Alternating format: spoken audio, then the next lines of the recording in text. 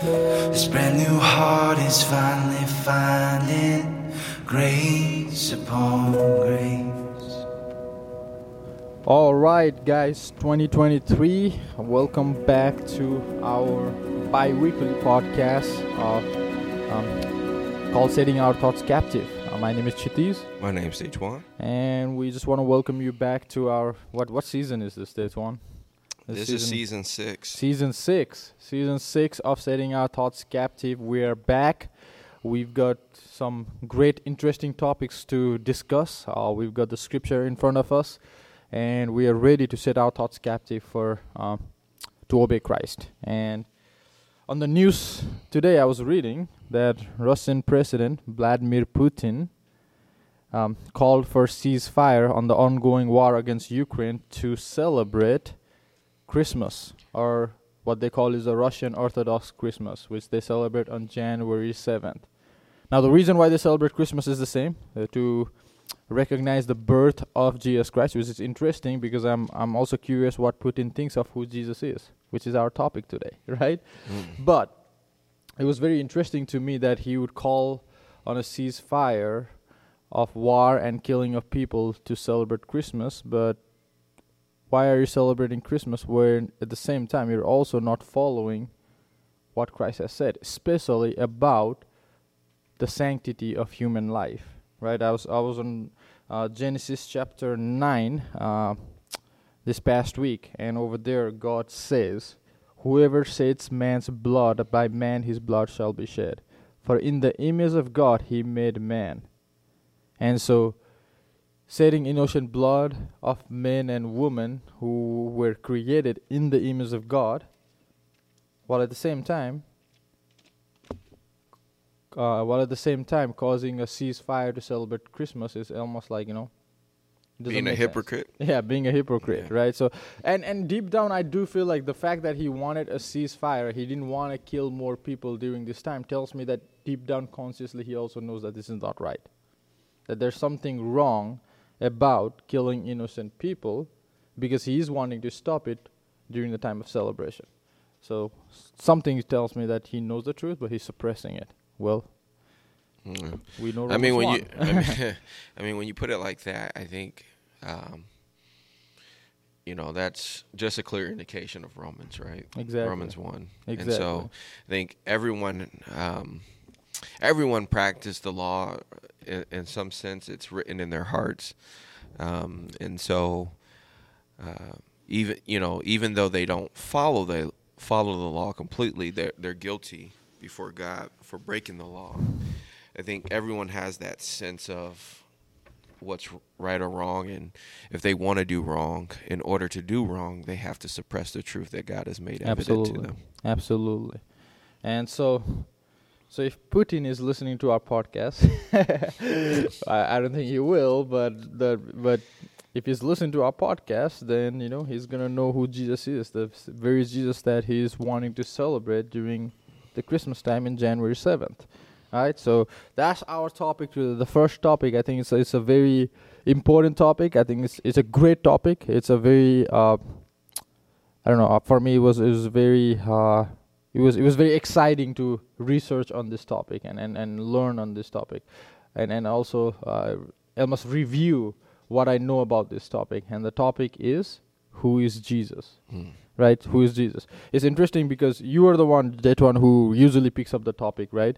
So when you mentioned this topic to me, the first thing that came to my mind was just a few months ago when I was in Nepal, and I was with a young man who was doing street preaching. So he was preaching the gospel, and majority of men there, they had various views of who Jesus was. Right? So they were there. They were like, I like Jesus.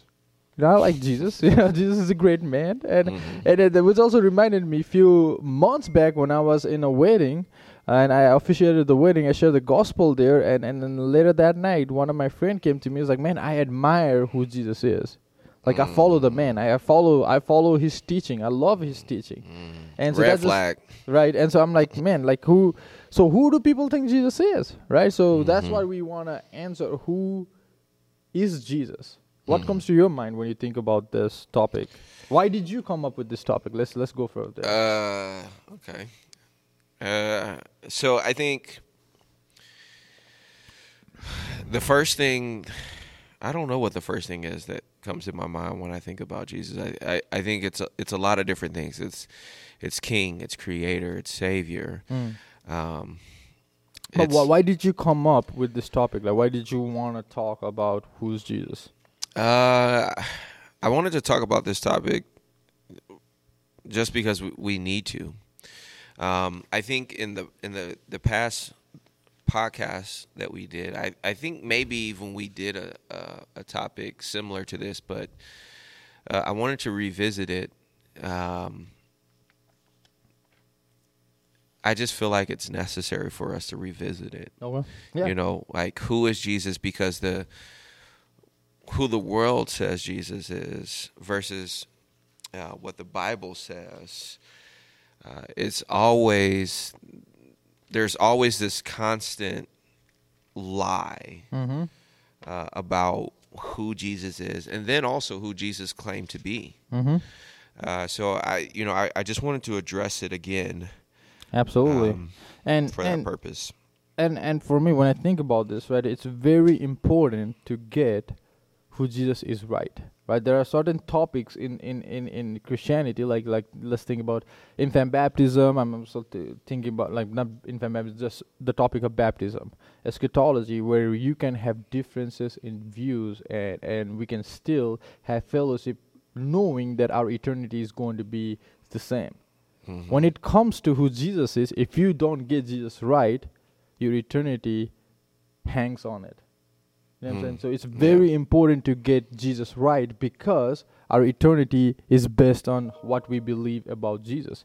And so I'm just reminded of, like, even First John, where John is talking about those, is refuting those that are teaching or that are giving false teaching about Jesus. And right there he says, who is the liar but the one who denies that Jesus is the Christ, right? So the Christ means the anointed one, right? The chosen one, the Messiah. So if Jesus is not the chosen one, the Messiah, the Savior of the world, then John says, who's the liar but the one who denies that Jesus is the Christ? This is the Antichrist, the one who denies the Father and the Son. Okay, so what does you said Christ means the anointed one, the Messiah, but what does that actually mean, though? Like, when for Jesus to have that title, I think it's important because, I know at least in Pentecostal circles, right, to anoint someone, with oil is something that. Did you ever get anointed by oil or no? Yeah, you did. Yeah. Okay. Yeah. That one has been anointed. So why does Jesus having the title Christ denote him to be God versus just a man being anointed, right? Right. The chosen, instead of him being the chosen man, or what does that really imply for our listeners? Right. So Jesus being the chosen one, like, obviously, even as Christians, we call ourselves the chosen ones, right? We call ourselves the one that are elect and stuff. What difference? So is that what you're asking? What difference is between us being the chosen one and him being the chosen one, right? So we are chosen one based on him being the chosen one. So he's the first chosen one. Let's just say that, right? And what does it mean that Jesus is the chosen one? He is the one who is God, who became man, lived a perfect life that we could not live, so he could be the perfect lamb, and died on the cross for salvation, right? So and third day he resurrected, defeating death and sin, so that whoever believes in him will also not perish but receive eternal life. Like, that's what the Bible says, right? And so first thing that we have to recognize is that Jesus is God. Right, so he's not just a mere man or a mere prophet or mere teacher. Like, think about this, right? If he's a mere man, then he does not hold the power to defeat sin or death, and he's not perfect. If he's a mere teacher, then yes, obviously his teachings can lead you to great moral life, and that's what a lot of people like about Jesus, right? They love his moral teaching. It can lead you to moral life, but it does not lead you to eternal life. Mm-hmm. Right? If he's a mere prophet, even if he's a true prophet, he is a true prophet, right? Then yes, what he says is going to come in fruition, and what he's going to say is going to be fulfilled, but that still does not lead people, sinners, to eternal life. Mm-hmm. So only if he is the Lord, only if he's the Savior, can he be the sacrificial lamb for us, and can he bring redemption to us from our sins. Yeah. And so that is what is key for us to understand. I think the other thing, just to add Mhm. to it, right? Like if Christ is the Messiah, right? There's a couple things that are implied in that. Mm-hmm. Just to add on to what you're saying, like one, he's going to fulfill the law, right? Which no man could fulfill, right? No, just human man could not No. fulfill this, Yeah. right? That was our problem, right? Mhm. We all, Romans 3, we all have sinned and fallen short of the glory of God, right? We have broken the law. We couldn't keep the law. The law actually shows that we are guilty before God. And so Jesus comes and he fulfills the law. He lives a perfect life without sin, dying on the cross. This is everything that Shatiz has just said. But the fact that he's the Messiah denotes that he isn't man or just man. He is also God. Right. And so when the Bible says Jesus is the Christ, he is the God-man. Absolutely. He is the one who is perfect without sin, sent by God, the Son of God, therefore also God in the flesh. Absolutely. And a lot of times people tend to think like, he's 50% God, 50% man, or he was, No. he was God who came in the form of man, or something like that. But no, the Bible makes it clear that he's 100% God, 100% man. Yeah. Right. So he's truly God, truly man. And Yeah. so, yep. Yeah. Like the fullness of deity dwells in him, right? Absolutely. We see that. So the fullness of God is in him. He even says, you want to see the Father, right? Well, if you've seen me, you've seen the Father. But also, so you have that balanced with the fact that when the Pharisees look at him, they want to stone him because they think he's blaspheming, claiming to be God, when you're just a man. Exactly. Isaiah claims that there was nothing apparent to when you look at him, just physically look at him, to say that he wasn't anything else but a man. Yeah. Right? There was no beauty, nothing in his appearance. No, Definitely not the signing thing that people put on above his head. yeah, Right? Like you would not even know that when he's... you look at him, you just see a man. Yeah, exactly. And like you mentioned Isaiah, so I want to start there, right? So Isaiah chapter 9 verse 6, Isaiah makes the prophecy, for a child will be born to us, a son will be given to us, right? So until here you can see he's talking about a man, and the government will rest on his shoulders, still man, and his name will be called Wonderful Counselor, Mighty God, Eternal Father, Prince of Peace. Right? And so we have to recognize even Isaiah, even in Old Testament, when he prophesied about Christ, calls him Mighty God.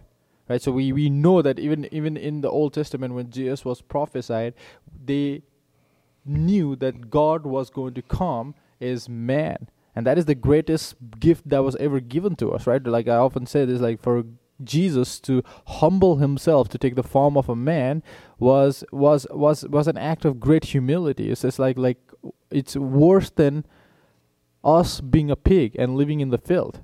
And that's what Christ has done, right? And I go back to and even this topic, like who Jesus is not a new topic, right? It's been debated from the beginning, even when Jesus was around, right? Like the people had various ideas of who Jesus was. Right, and that's where we can go to Matthew 16. And I think you've mentioned this passage several times in our podcast in the past. But in Matthew 16, verse 13, Jesus is in Caesar Philippi, and he is asking his disciple in verse 13. He says, "Who do people say that the Son of Man is?" And they said, "Some say John the Baptist, and others Elijah, but still others Jeremiah or one of the prophets." He said to them, "But who do you say that I am?"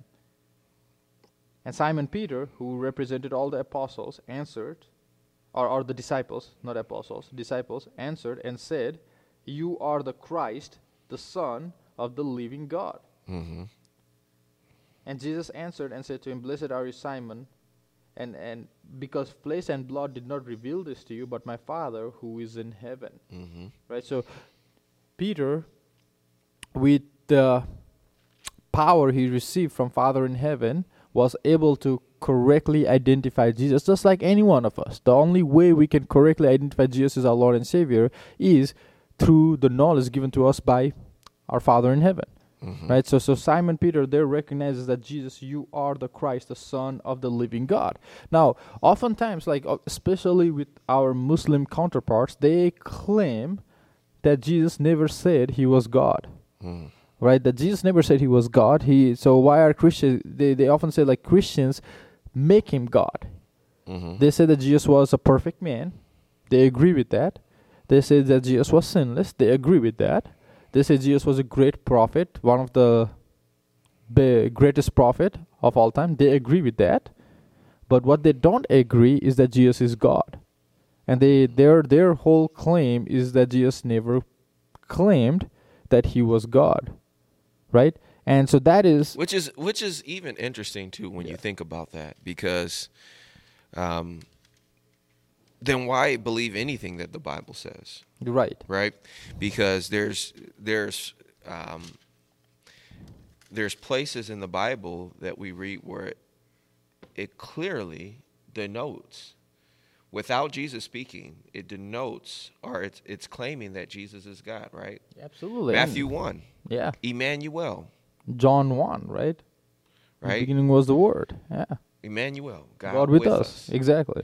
So it doesn't make any sense It to doesn't. argue, like I read the Bible, I believe but the Bible or Jesus never said that he was God. So it's like you take the parts where Jesus is speaking, and though arguably let me just John 17, right? John 17:5.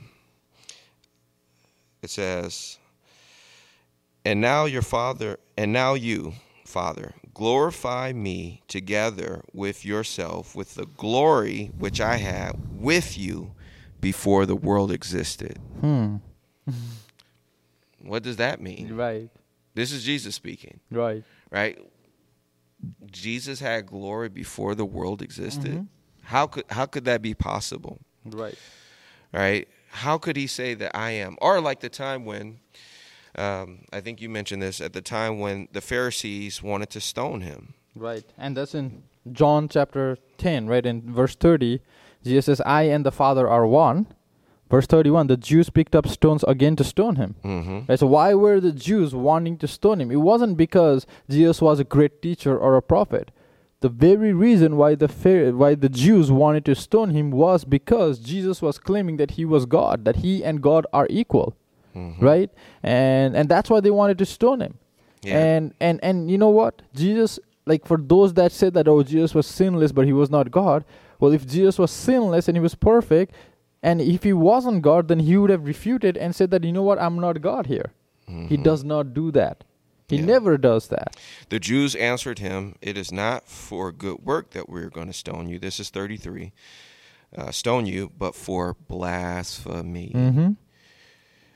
Because you, being a man, make yourself God. So I mean, the argument that Jesus never claimed to be God, it was clearly evident in his teachings. It was clearly evident when, with him being called the Christ, right? And this is what started this whole my question. This is why I asked, what does the Christ mean? Mm-hmm. The Christ denotes that Jesus is not just a man, but he is God. Mm-hmm. And you have to understand that when we look at the Christ. That title, yes, he's the anointed one, but in this title of him being the anointed one, it is God coming down to us. God saving us. So it's not that Christ was this perfect man, somehow perfect, unlike other men. Like, it's not that God chose this man to be perfect and live a sinless life. It was that this is God. And you have to understand that when you hear the title, the Christ. The Christ, right? And Messiah. Exactly.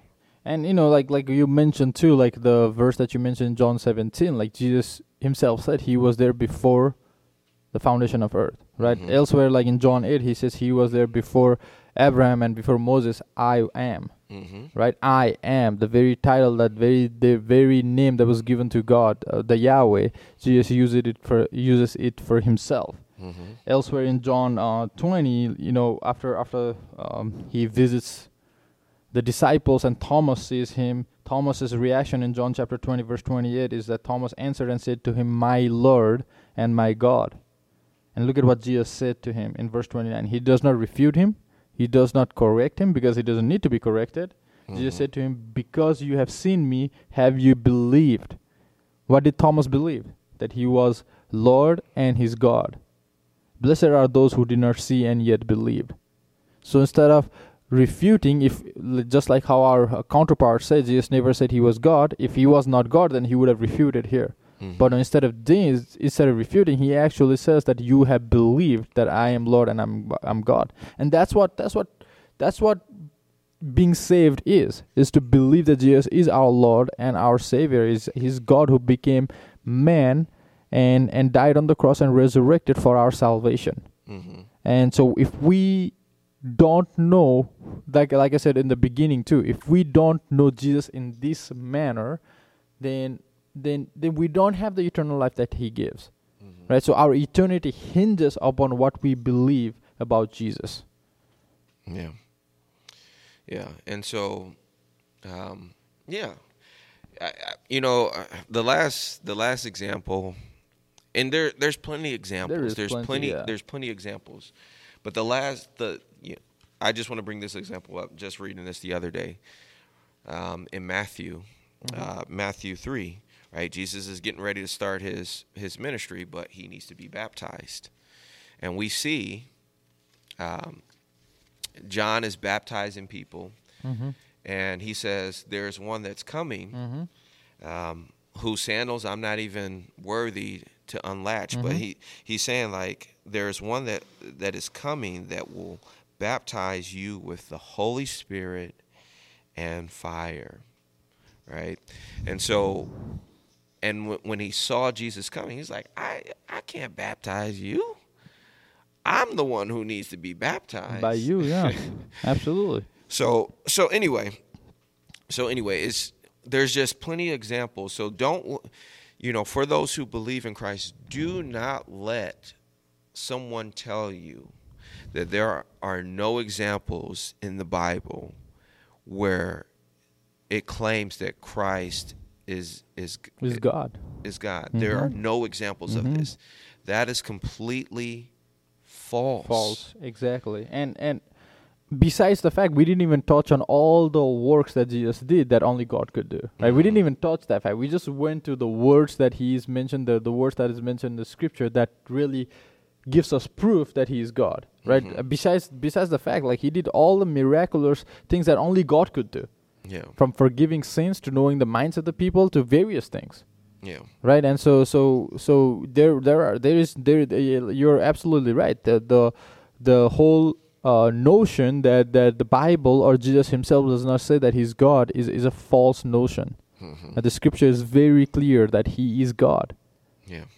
And we didn't even look at Paul's writing, and like Paul calls him in Titus, he calls him great God, and in Philippians 2 he says like Jesus existed in the form of God, but he did not regard equality with God a thing to be grasped, but emptied himself by taking on the form of a slave, by being made in the likeness of man. Right there in Philippians 2 he says that God became man. Right, yeah. Jesus put aside all the privileges that he was receiving as God and humbled himself to be a carpenter's son. Yeah. And so do not get into this notion and false teaching that the Bible does not proclaim that Jesus is God. In fact, the Bible loudly proclaims that Jesus is God who became man. Yeah. And like I said, the importance of that is that our eternity hinges on it. We have to believe who Jesus is. We have to get Jesus right. Because if we don't get Jesus right, we don't get the gospel right. If we don't get the gospel right, we don't have salvation. Yeah. And so, yeah. So said that, knowing that Jesus is God who became man and died on the cross for our salvation humbles us. It leads us to a greater worship for our Lord and Savior Jesus Christ. And so we don't need to have any doubt. We don't need to have any doubt at all. And the scripture is very clear on that. So we hope that this week you will grow in your love for our Lord and Savior. You'll grow in your service for our Lord and Savior. And may you live your life for the glory and praise of Him. Yeah. Let's park a little bit on the cross. Because obviously, I've been listening to the song "At the Cross" every day. You know that, right? No, I didn't know that. I told you on the Wednesday, right? The song that we sang on Wednesday. Yeah, but I didn't know you was listening every day to it. Okay. The reason why I want to park at the cross for a second is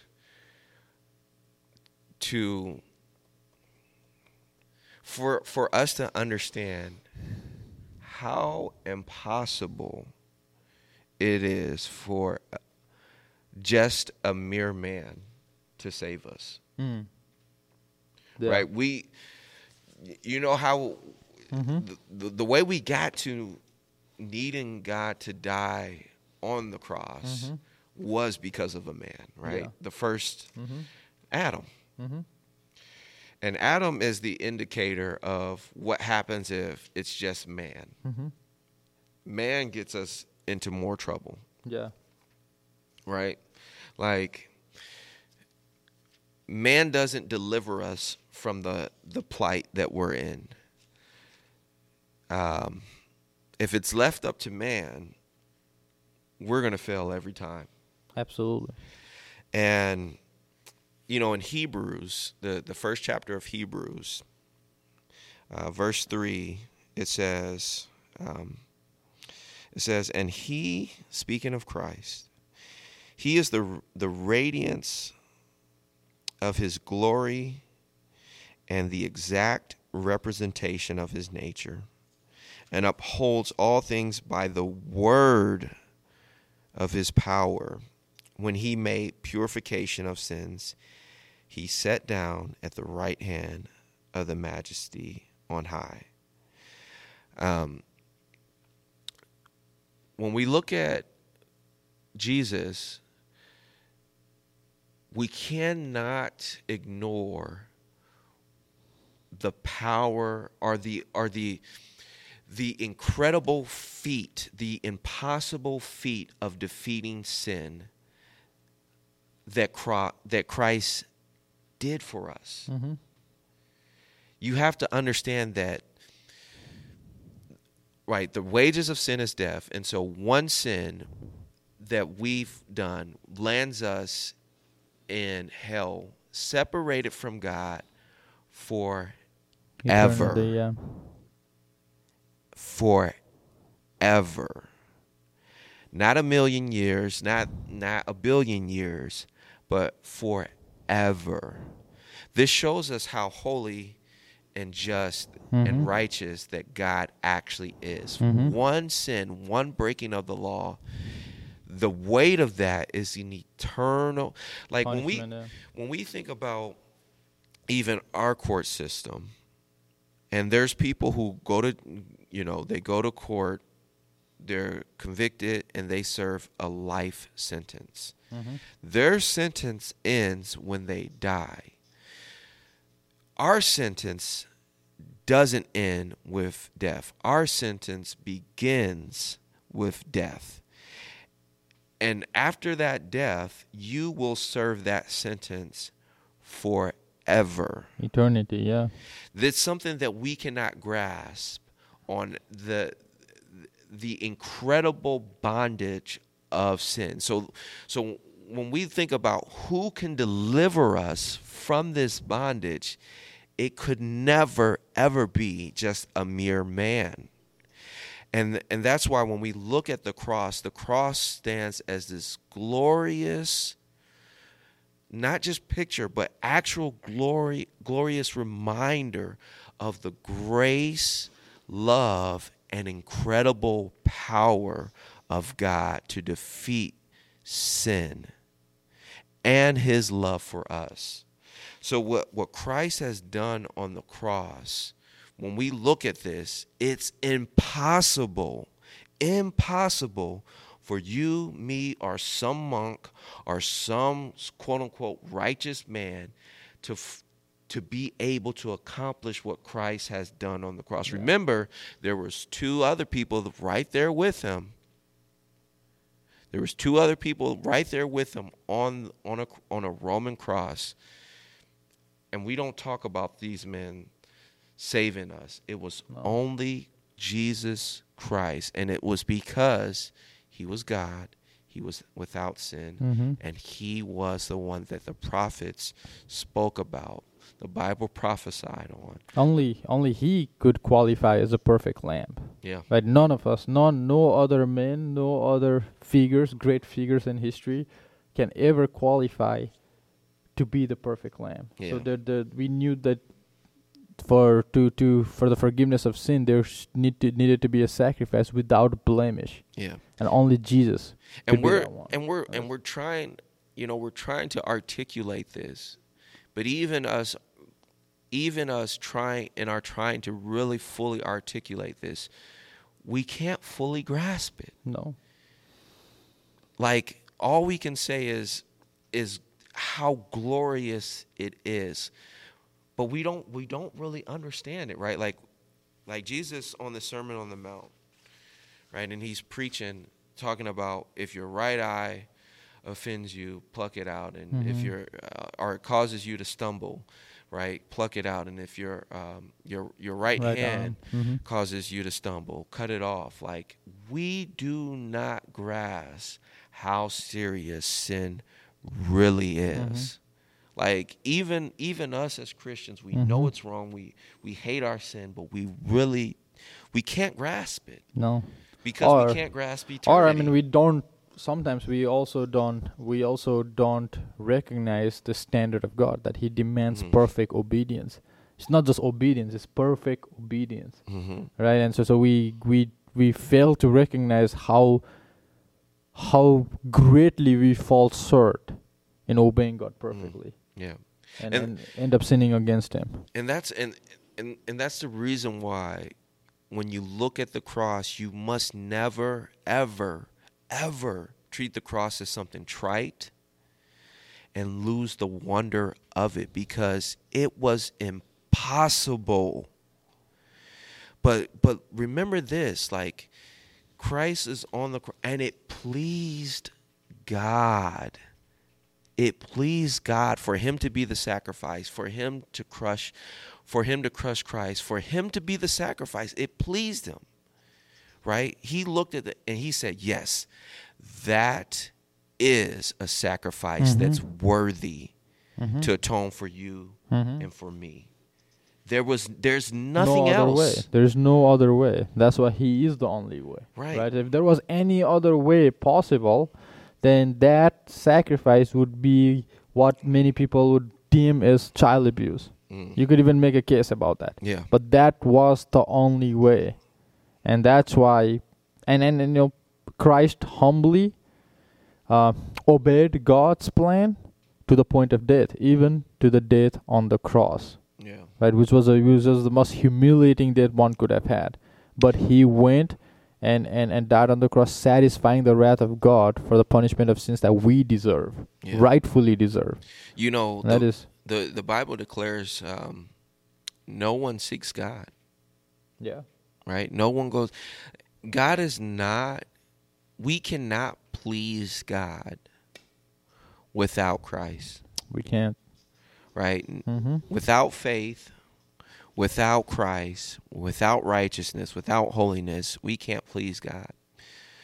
I think in Hebrews, or not Hebrews, but Romans, it talks about that. No one seeks after God. Psalms talks about that. No one seeks after God. No one does right?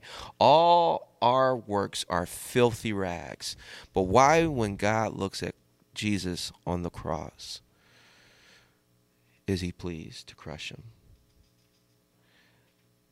So we have to understand how huge that feat was, and we will never understand it. At least this side of earth, Fully, yeah. we will never understand it. So never treat the cross as something trite, but also what glorious praise and honor and that Jesus is worthy of for what he has done and who he is. Yeah, he is the true God, right? I mean, as you're talking, I was reminded of because I just got done teaching on First John, and in First John, in the end, John writes this, and this is kind of like I think it was like you were explaining this first. That's what I felt like when I was reading this. But in verse 19, he says, "We know that we are of God, and that the whole world lies in the power of the evil one, and we know that the Son of God has come, and has given us understanding so that we may know him who is true. And we are in him who is true." And who is this guy? In his Son, Jesus Christ. And then John ends by saying, "This is the true God and eternal life." So he is the only one. He is the true God who came and became man and died on the cross and resurrected. And not only that, but after that he also gave us the knowledge to really know him, to know who he is truly, that he is his God who became our Savior, so that believing in him we can have eternal life. And obviously everybody is going to be for eternity, right? Why do we call eternal life? The eternal life is a life that is with God, that is with Christ, right? The other eternity is like Detwan mentioned. For eternity, we are going to be in presence of God's wrath, paying the punishment of our sins in the place that God has prepared called hell, right? So it's almost, it's called eternal death, spiritual death, but it's going to last for eternity. Either we are destined to go there, or by God's grace, through his plan, executed by his Son Jesus Christ, we have a way, the only way to have eternal life, and that is Jesus Christ. And that's why the cross is the center of everything. Right? So that's why we cannot take the cross lightly, because what happened on cross changed eternity for millions and billions of people that didn't deserve it, but by God's grace, by God's love, we have it available. Yeah. And that's his amazing grace. Absolutely. So that's humbling, right? When you think about the cross, and it just leads you to greater gratitudeness towards God and greater praise towards Him. Yeah. So one thing I want to add to this,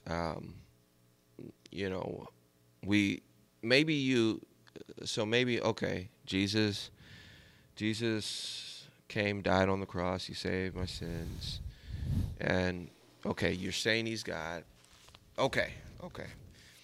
But just to add a little bit more to that, I want to touch on, and we'll be brief, about Jesus as creator. Okay? Because this is another thing. So obviously we know the famous in John 1, right? In the beginning was the Word, and the Word was with God, and the Word was God. He was in the beginning with God. All things came into being through him. And apart from him, not even one thing came into being that has come into being.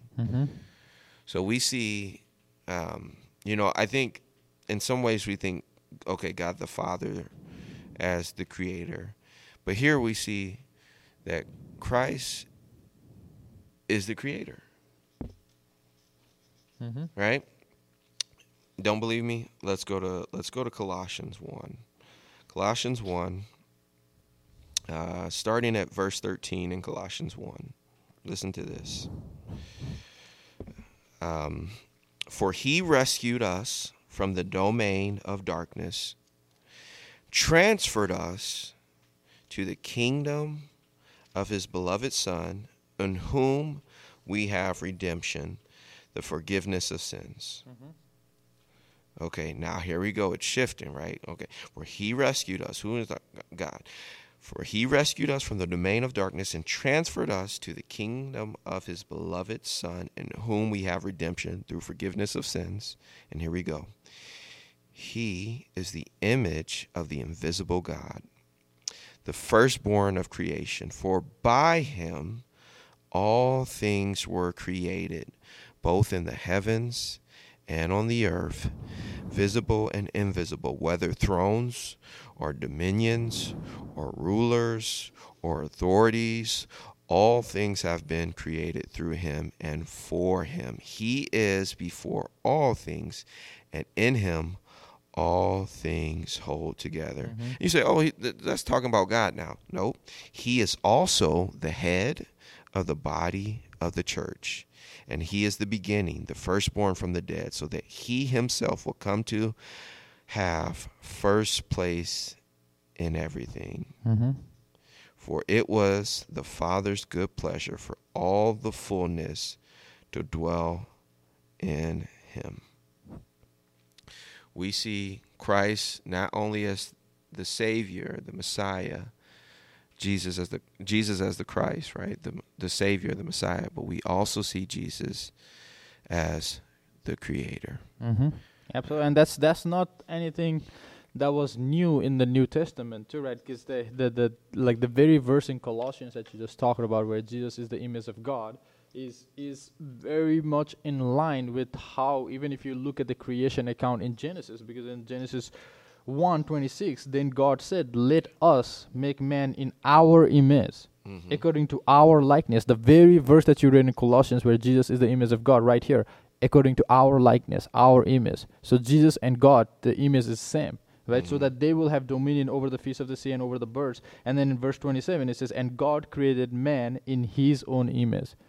Right, so it's not this is not something that was a new discovery in New Testament. It was all over the Scripture, right? So that Jesus was the Creator, that Jesus was right there, and then that's where the whole triune God comes into play, right?